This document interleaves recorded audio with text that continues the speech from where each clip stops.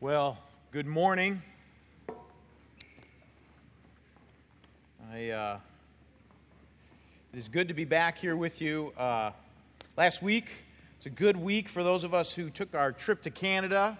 I look forward in a few weeks to kind of give you a more thorough update of how that trip went, but God really opened some doors for us to meet some great missionaries and people who are serving up in northwestern Ontario, and as well as just to make a great contact with a church that seems as if God might be opening a door for us to have a good, sister church relationship with them and partner with them in the mission and be encouraged by them. And so lots of good things to report in the weeks to come. It's just going to take a little while to collect our thoughts and put it all together. But thanks for your prayers, for those of you who were praying for us as we embarked on that journey.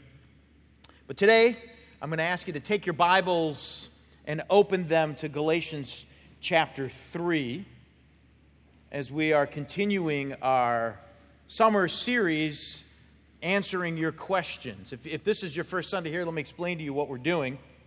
Typically, we teach through books of the Bible here, and but I just thought it would be very beneficial for us as a church for me to ask, what questions do you have from the Bible, from our study of Luke, just from our time together in all of our studies, and submit them in. And so questions came in, we've collected them all as a staff and divvied them out, and we're spending these next few weeks answering questions that came to you. And today we're dealing with this question, how do you understand the Bible and the church? And we will eventually be in Galatians 3, verses 15 through 22.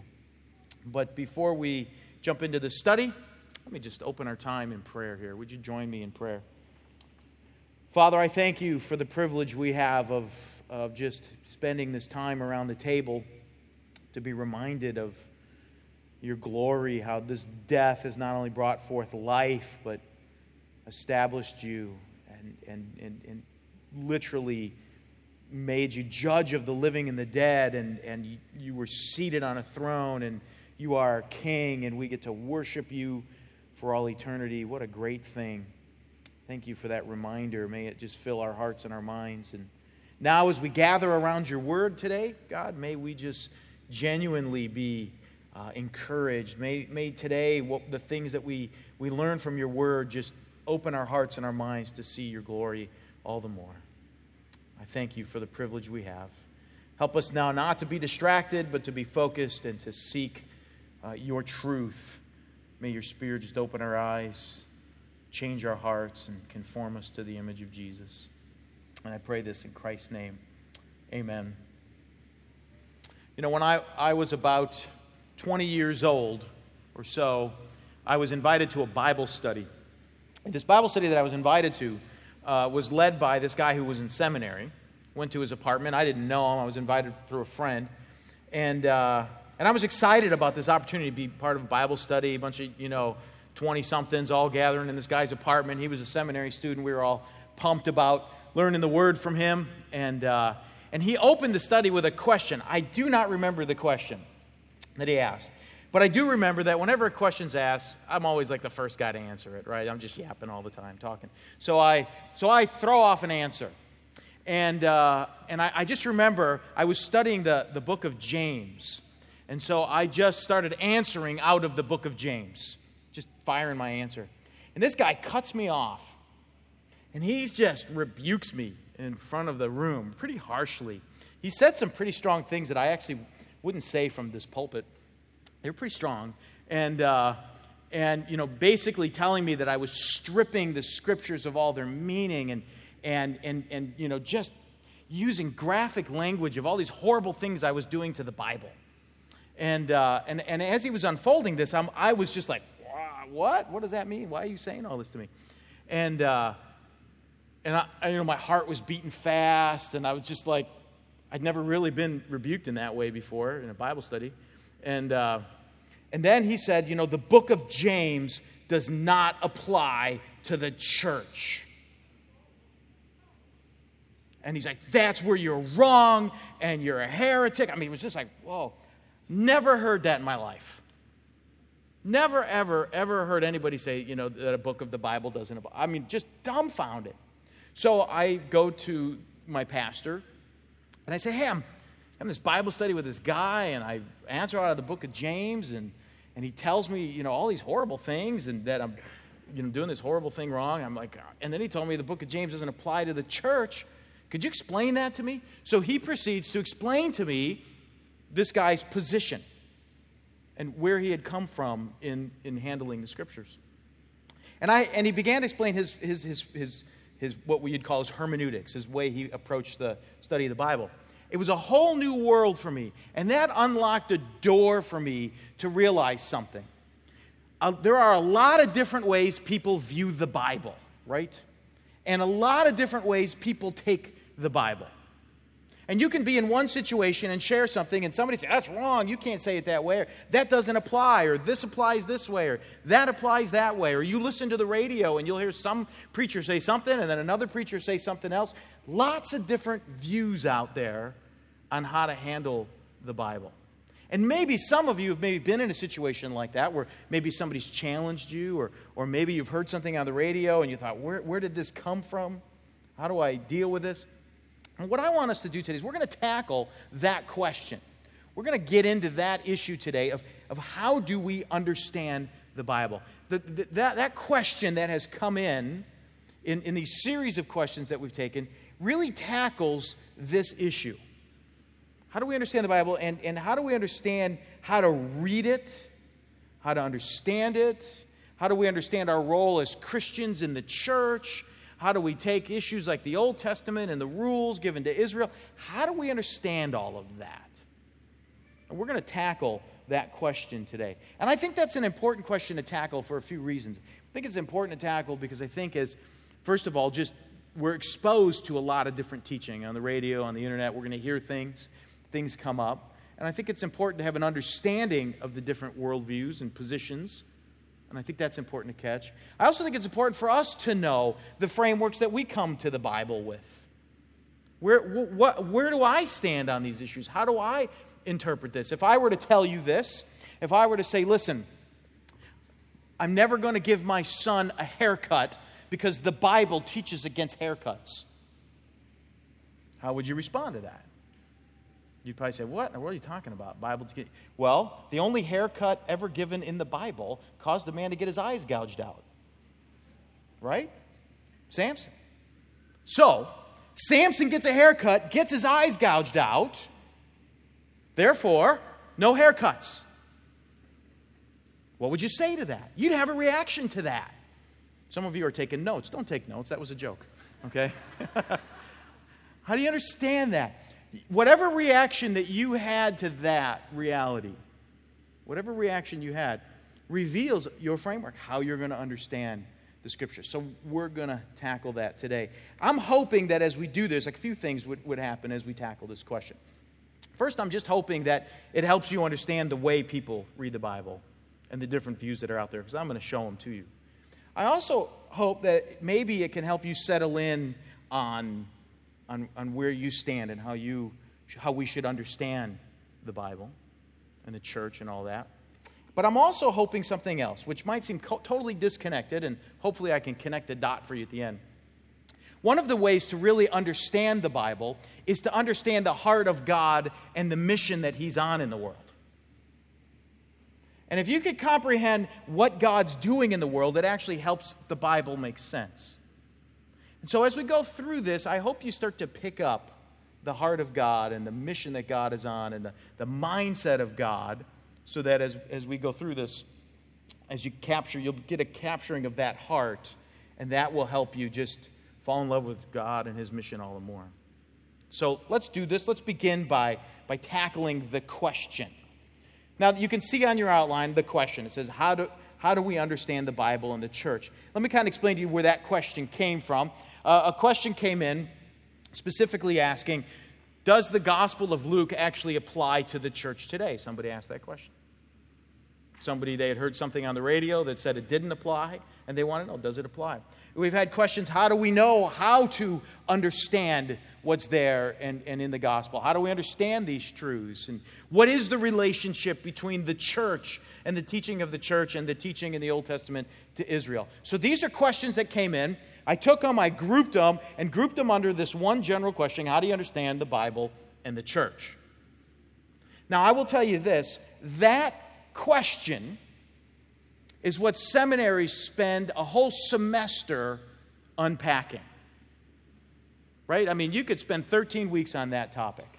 So, what can I do in 40 minutes, 38 minutes on this topic, right?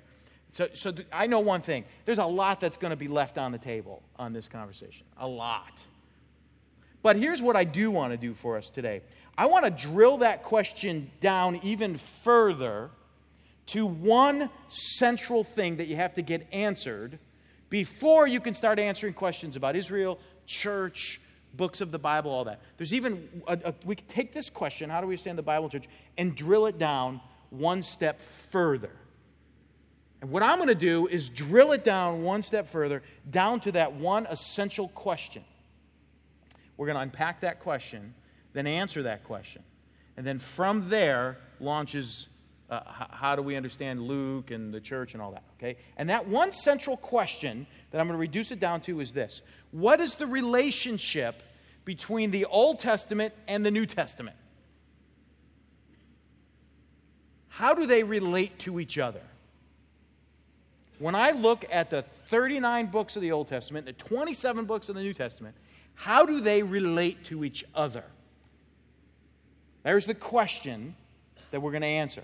When we answer that question,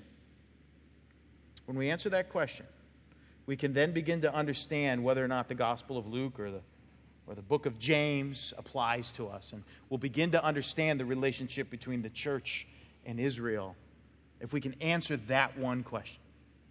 So, that's what we're going to do today. Now, let me kind of just, in terms of unpacking that question for you this morning, let me just tell you that there are 5 different views out there on understanding the relationship between the Old Testament and the New Testament.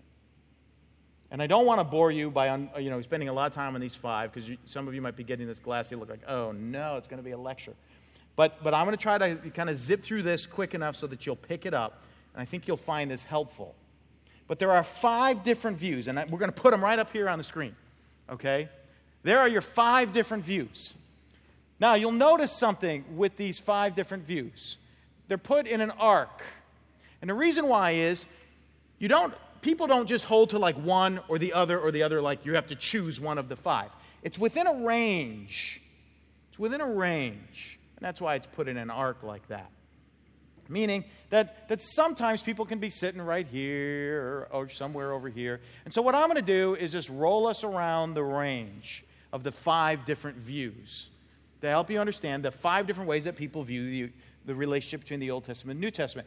You will find, as I unpack these things, it will help you understand the different preachers you'll hear on the radio or different preachers you might pick up on the internet or on TV. You'll get a chance, as I unpack these, to say, oh, that's why this person preaches it this way.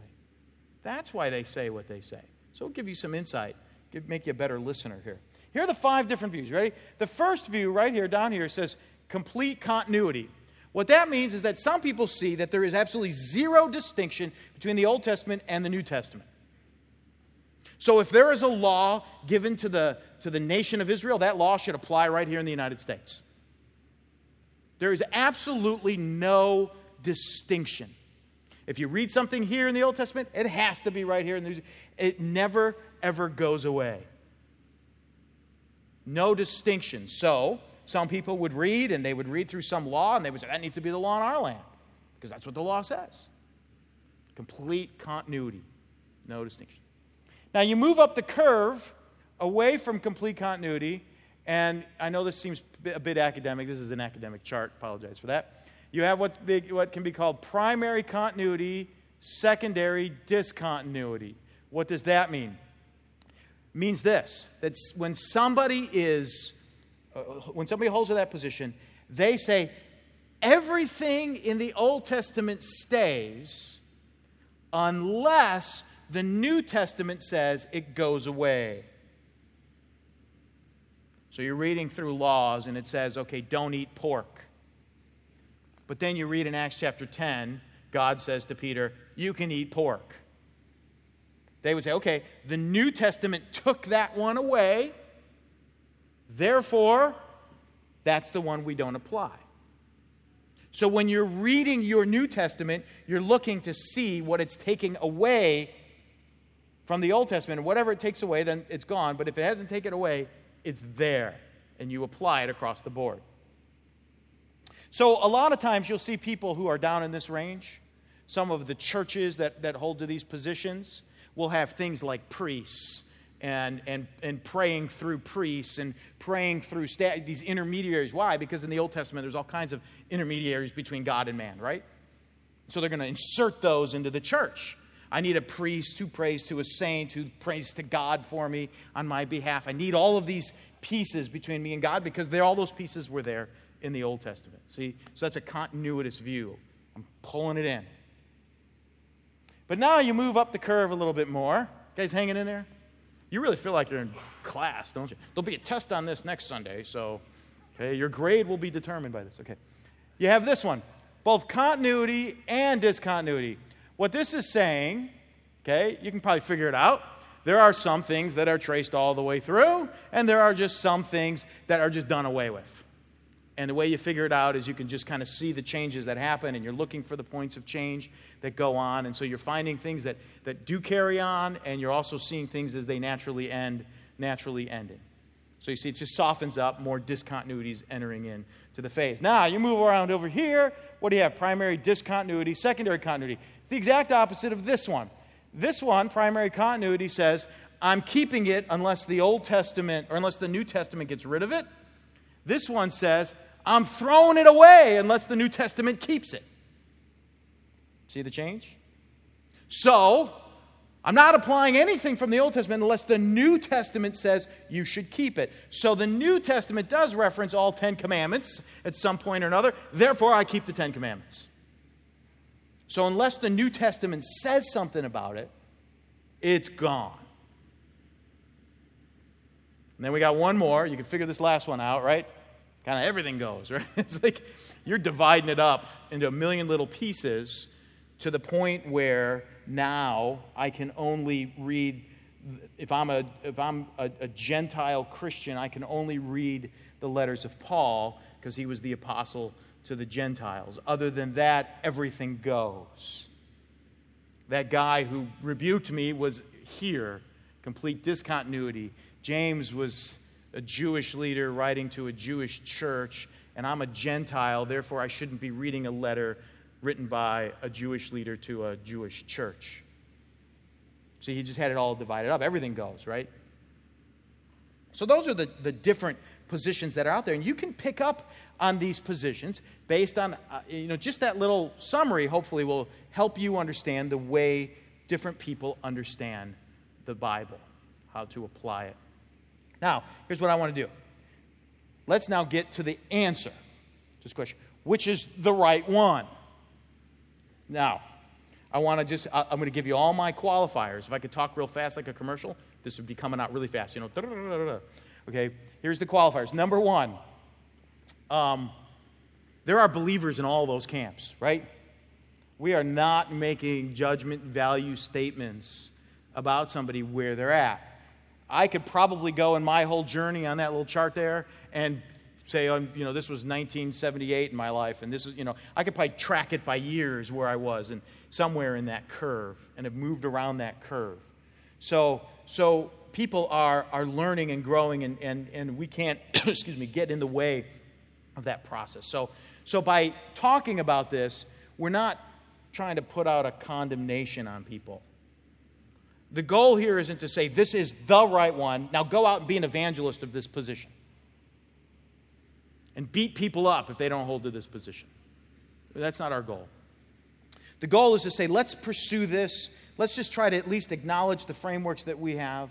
Let's challenge our frameworks. Let's grow in it. But if truth doesn't lead us to loving people, we have not understood the truth, right? If it's not deepening my love for people, then I missed it. So just remember that. Truth has to lead to love, or you haven't gotten the truth yet. So this is not designed to rally us around a position so that we could be all arrogant and condescend and look down on people. Okay? So, let's get to the answer. My goal here is I want to give you my position, the position of our church, and then I'm going to show you in Scripture where we get that position from, and then start to apply that a little bit. So, where's the position? Position of myself as a preacher, position of our church, is that top of that arc. Continuity and some discontinuity. There are some things that track all the way along from Genesis to Revelation, and there are other things that God did at a particular point in time to help make that one thing that He's tracking all the way through come to fruition. So we do acknowledge some discontinuity, we acknowledge some continuity. Okay? Now where we get this from? I'm going to show you a passage of Scripture, a very strong, profound passage of Scripture in Galatians chapter 3 that I believe where Paul does this. Paul gives a continuous understanding, and he shows areas that are continuous, and then he gives a discontinuous view. And he lays them both out there. So here's what we're going to do now. We're going to jump into Galatians 3. And in jumping into this passage, we're going to, in one sense, kind of press the pause on this little seminary lecture and just dive into the text. And just unpack. Enjoy our swimming in the pool of Galatians 3 for a while. Then we'll come back out and bring it back and connect the dots to this little lecture I just gave you here. So let's look at this text. In Galatians, Paul wrote this letter to the church in Galatia because the gospel was preached there. The people trusted in the gospel of Jesus. And then these false teachers came in, and they were of a completely continuous bent, which they said, okay, yes, you've got to place your faith in Jesus, absolutely, without question. But if you want to be pleasing to God, you also have to follow the law. Men, you got to get circumcised. You got to start following these rituals. You got to start following these ceremonies. If you don't follow these ceremonies and these rituals, then your faith in Christ is meaningless. Paul was just livid about this. And he wants to say, no. You are saved by faith in Christ. You are sanctified by faith in Christ. Everything is faith in Christ. And he wants them to see this because he says, especially in chapter 5, as you place your faith in Christ, man, you're filled with the love of Jesus. And when you love, you fulfill the whole law. So he said, I'm not trying to do away with the law. I'm just trying to say you can't follow the law in the flesh. You've got to be in Christ. And the only way to follow the law is to be filled with His love. And the only way to get His love is to walk by faith. That's it. So I'm not going to layer these rituals on top of you. That's the wrong way. So this is his argument. What he needs to do, though, is he's got to explain something. And what he has to explain is the tension between two Old Testament characters. There are two Old Testament characters that are actually in tension with each other. You don't know that, but they are. They weren't really in tension, but to the Judaizers, they were in tension. The two Old Testament characters are Abraham and, can you guess who the other one might be? Just take a guess. Just keep you involved. What? Moses. Good, yes, Abraham and Moses. Abraham, right, he believed God and it was counted to him as righteousness. Moses comes along and says, here's a whole boatload of rules you got to follow.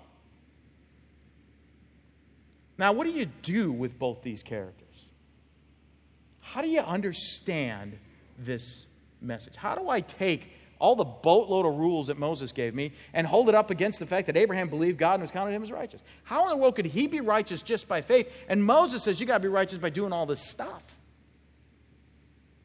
They're in tension, right? That tension is the same tension that exists between the Old Testament and the New Testament. What do I do with the Old Testament? What do I do with all these rules? So what Paul is going to do is he's going to try to explain that Abraham and Moses are not in tension with each other at all. We just got to understand what they're doing, and that's what Galatians chapter 3 is about. The first thing that he does in Galatians 3 is he's going to show how the message of salvation is the continuous message from the Old Covenant to the New Covenant. We'd say it this way, that the message of salvation, that Adam was saved the same way that I'm saved, Abraham was saved the same way I'm saved. Moses was saved the same way. This is the continuous message of the whole Bible. And we're going to cling to that, fight for that, preach that, proclaim that. That's what Paul's saying. This is going to be his first point. And now, he sets it up here in verses 15 through 18 by showing this is the continuous message of the Bible. This is what is held all the way through. And in verse 15, he's giving an illustration. Look at verse 15. To give a human example, brothers, even with a man-made covenant, no one annuls it or adds to it once it has been ratified. Now, what's he saying? A very simple illustration. Let me illustrate the illustration for you. Here's the illustration of the illustration. You go to a car dealership to buy a car. You sit down with the car dealer. How much will this car cost? Let's say the car dealer says $19,000. And you say, okay, is that everything? The car dealer says, yes. And you say, okay, would you put that in a contract? The car dealer says, yes. He writes out a contract. Tax, title, licensing fee, everything, $19,000. It's right there. It's all, you got Jeff reads it through. Jeff says, yes, this contract says $19,000. He signs it, you sign it. Just don't overthink this question. How much are you paying for the car? Right, thank you for not overthinking it. Okay, $19,000. Okay, some of you go, that's a trick question. $22,500? No, no, $19,000. Why? You have a contract that says $19,000. Now, what happens if the car dealer walks in and says, okay, you owe me $22,500? You're going to say, I got a contract that says $19,000, right?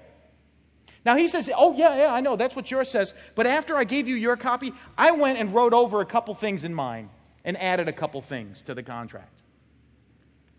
Is what he added right? No. Can he do that? No. Once the contract is signed, that's the price, correct?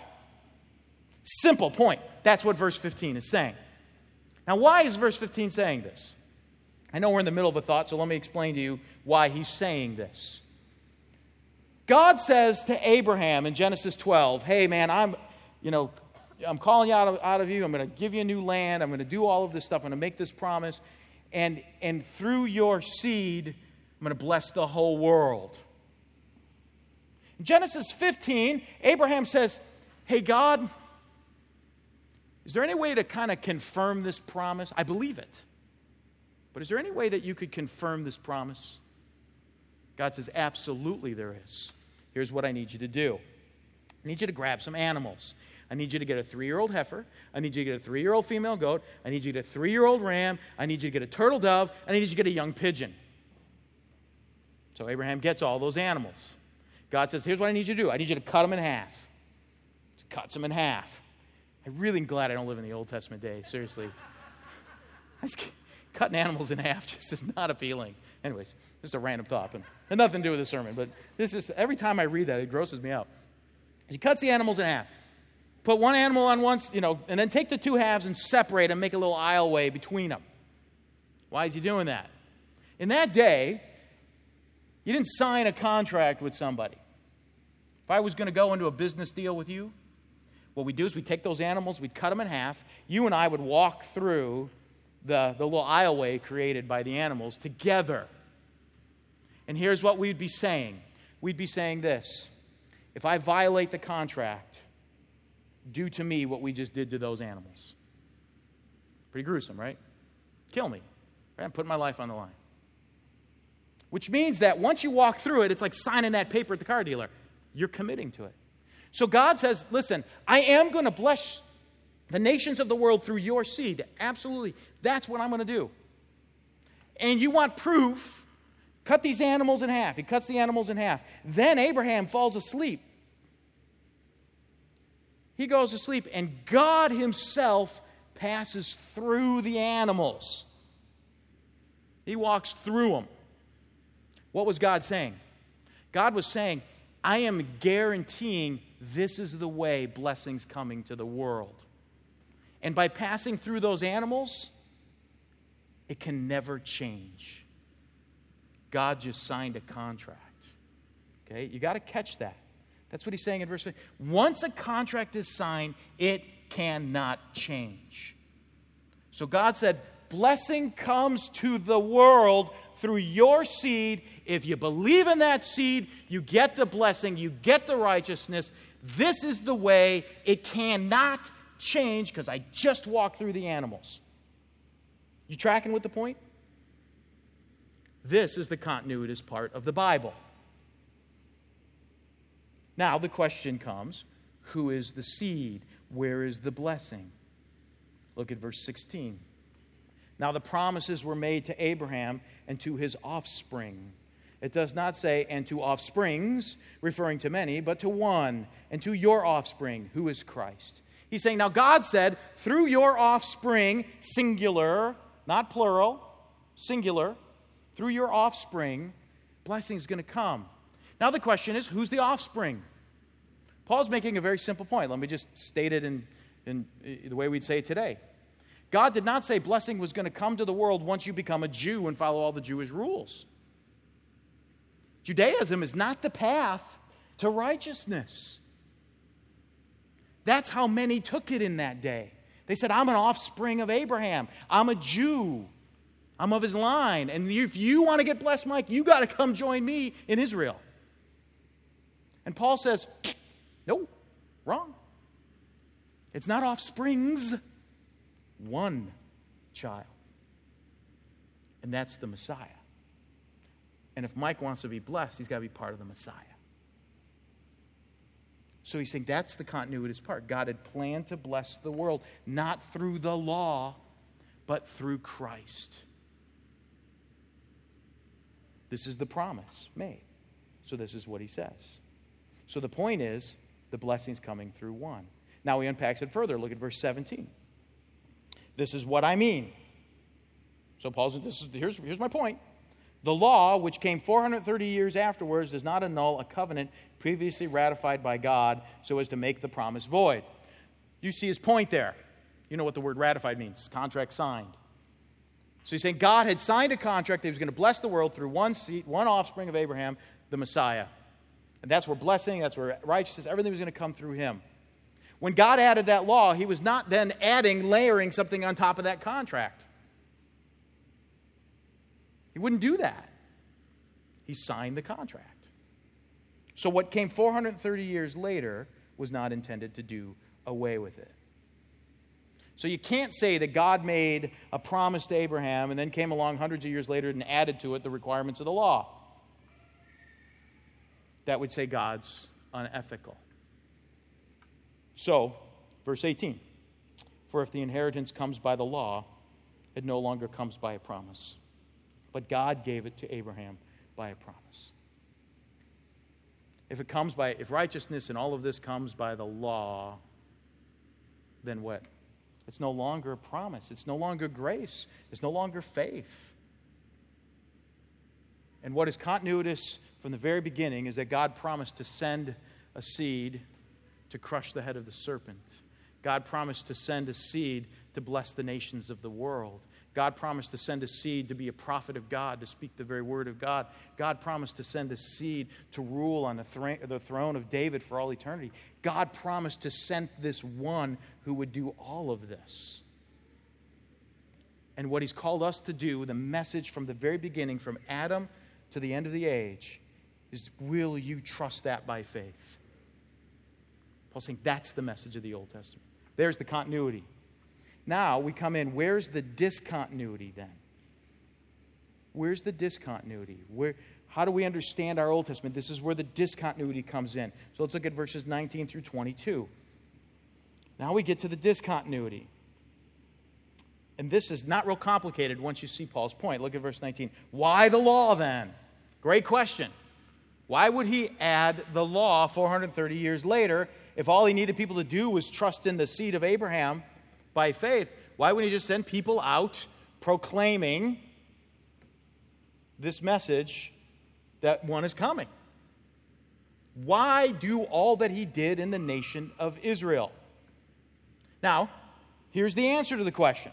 It's right there in 19, but before we answer it there in 19, just stop. I think you could figure out the answer even without reading verse 19. Especially if you're a parent, I know you could figure this out. When your kids are 2 years old, do you just show up to a park and say, go play, come back in 4 hours? I'm going to go to the store.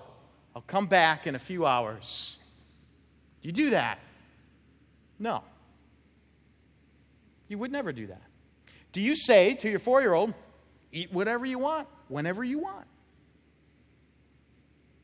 You get to pick whatever you want, and if that's what you want for breakfast, that's what you could have for breakfast. Would you do that? No. Why not? They cannot handle it. Right? Ice cream wins over cauliflower most of the time. Am I right? The reason why I say most of the time is because there's going to be some kid who's going to be, I hate ice cream. I'd rather have cauliflower, right? So I'm going to acknowledge the one kid who doesn't like ice cream and who will pick cauliflower over ice cream. But the reality is, children don't have the maturity to pick and to think what's right. They don't have the maturity to figure out stranger danger. They don't have the maturity to even understand what it means to be hit by a car, right? They don't have the capacity. So why the law then? Look at verse 19. First thing he says, it was added because of transgressions. People are sinners. So one is coming who's going to bring righteousness and salvation and peace and restore relationship with God. What do you do until he comes? How do you set the table for him to come? Well, you have to realize something. Men and women do not do what's right all the time. Right? I had to teach, right? You've heard me say this. I had to teach my kids how to eat. I had to teach them how to get dressed. I got to teach them how to tie their shoe. One thing I never had to teach them how to say was the word no.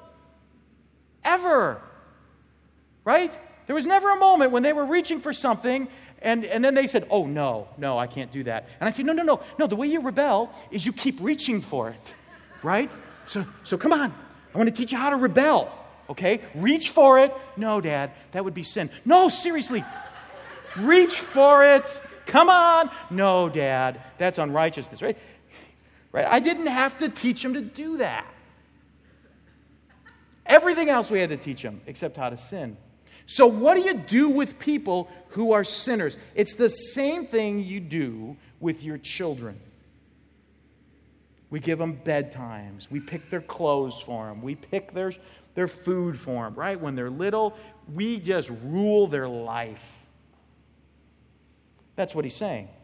It was added because of transgressions. It was added because people did not have the maturity, the ability to follow God. God was going to use these people to bring about this Messiah, and in order to protect them, he had to put them in a little box called the law.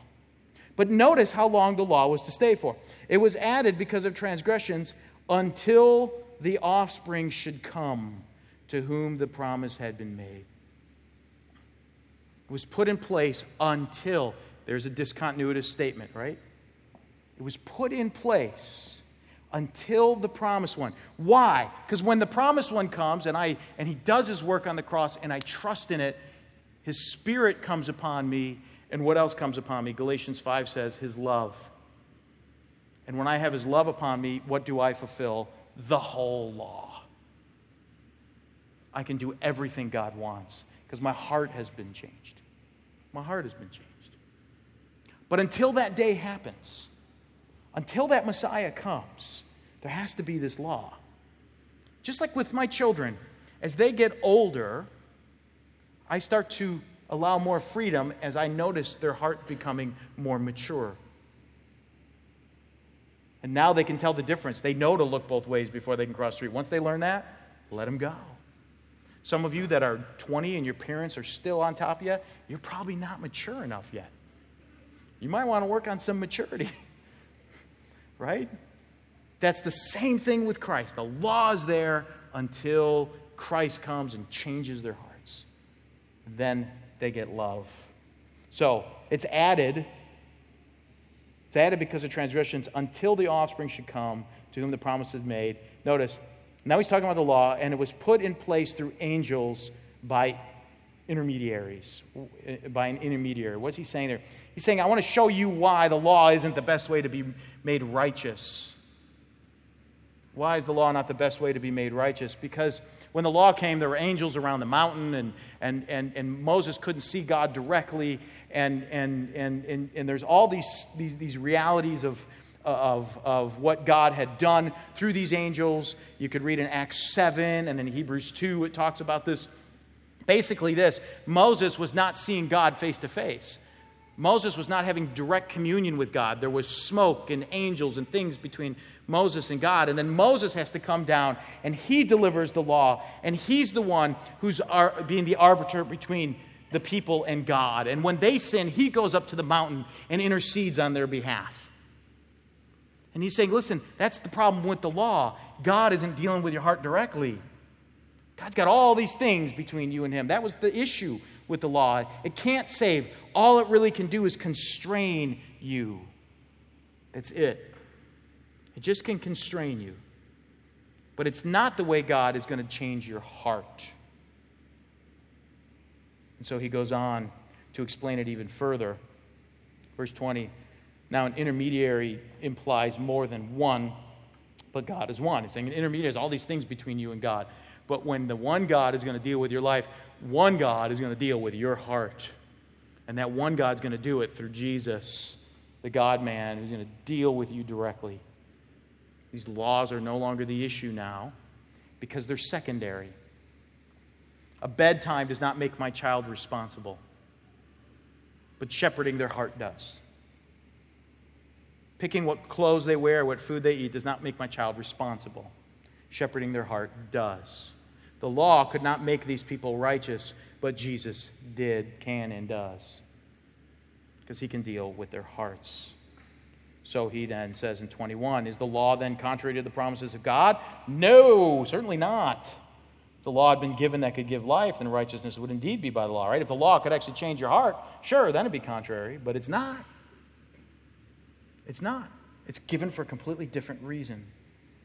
So then Paul says, here's how I read the Scriptures. But the Scriptures imprisoned everything under sin so that the promise by faith in Jesus Christ might be given to those who believe. So when I read the law and I read the Old Testament, I see my sin.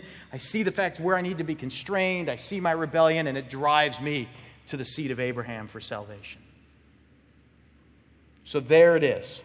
Now there's our text. Let's tie this all together now. What do we do with this? This continuity, discontinuity. How do I understand my Old Testament, New Testament? This text, I think, is very profound to help us understand where the Bible comes together and where it has its points of discontinuity. So let me just give you some points of application here.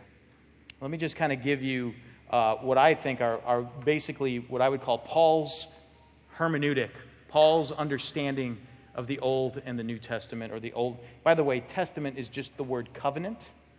So you could, when you say Old Testament, you're saying Old Covenant. When you say New Testament, you're saying New Covenant.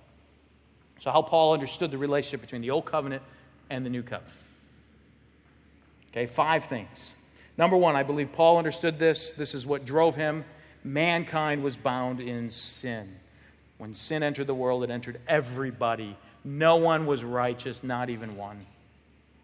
No one could do anything right. So he took that as an operating system. When he views man, he views him as a sinner. And that helped him understand the law and Christ. Both of those issues. Number 2, he believed God promised to bring blessing to the world through the seed of Abraham, who is Jesus.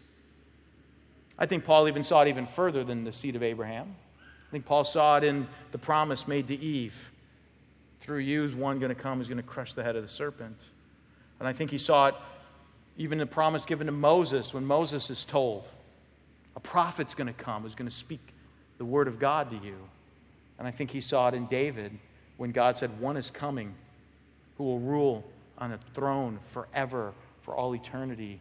And I think he saw it in the promise made to Joshua in the book of Zechariah, the high priest, when God says, I'm going to bring this one who's going to cleanse you from head to toe. I think he saw that. He said, this is the one I'm waiting for. This is the one. God made a promise. God, third point, instituted the law because all men and women are sinners. They need to have the protection of the law. I like to say it this way, the law kept things from getting as bad as they could have gotten. When I set rules in my home, it doesn't change my kids' heart, but it does protect them from allowing their sin to go as far as it could go. And when I remove those rules without shepherding their heart, then I'm just saying, go follow the depravity of your heart. Now, the rules don't change their hearts. I've got to bring the gospel to my children's hearts. But the rules sometimes, when they're younger, bring a constraint so that I can shepherd their hearts, so that it doesn't get as bad as it could get. It protects them. I think Paul saw the law that way.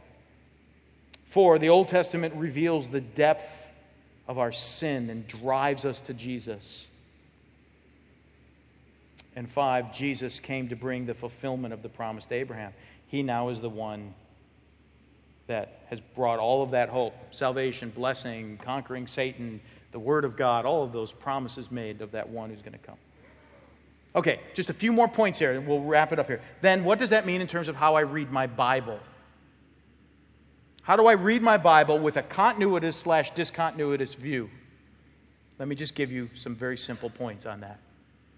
And then I will tie it into the church, understanding of the church. First, when I read the Old Testament, I'm looking for signs and the development of the promise made to Abraham.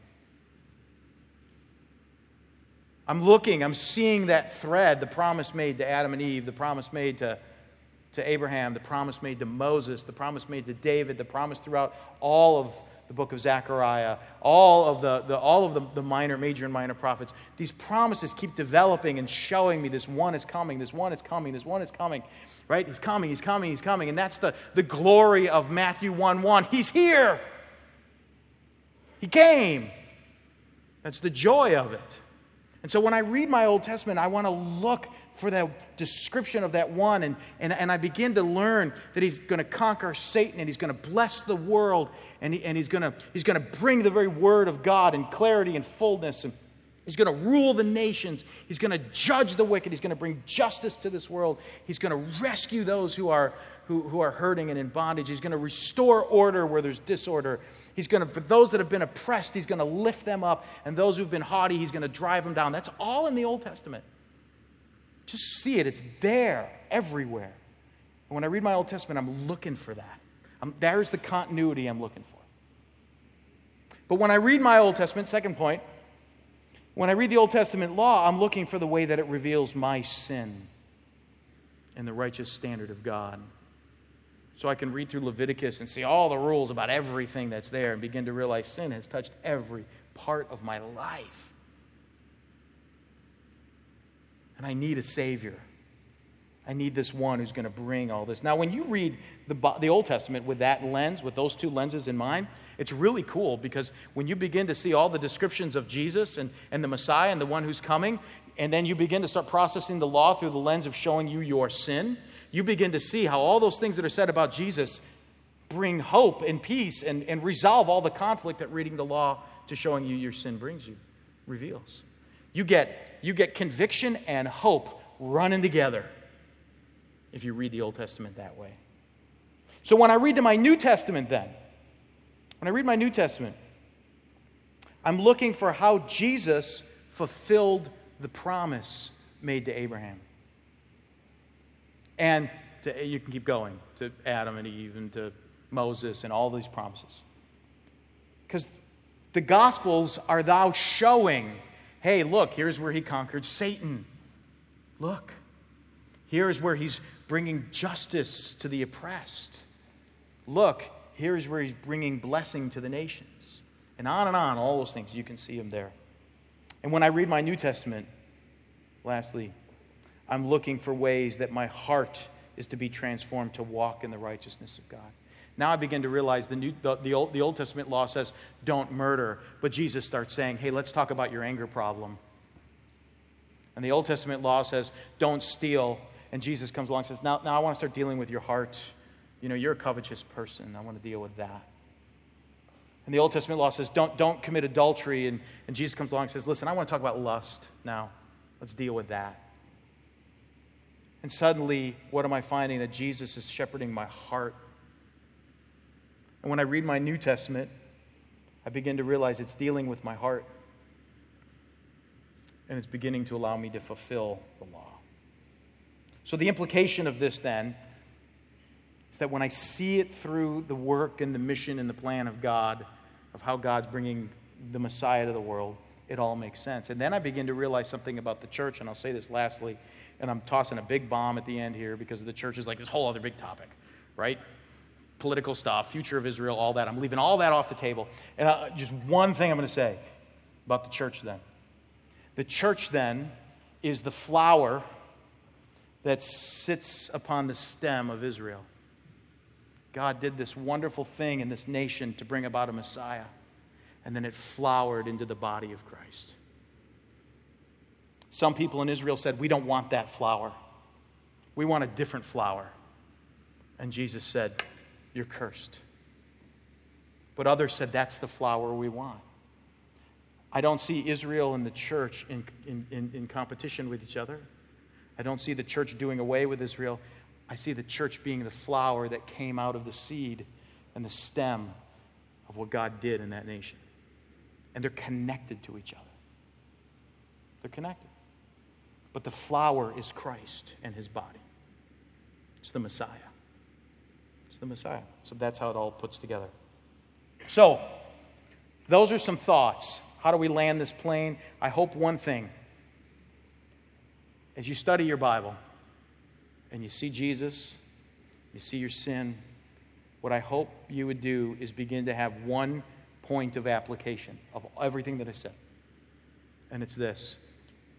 If you go to the Scriptures and you say, God, change my heart to cause me to love you and love others, you'll never be wrong in your study of the Scriptures. You'll never be wrong. And so as you're going through it, say, Jesus, man, I want to see you in your glory and your righteousness.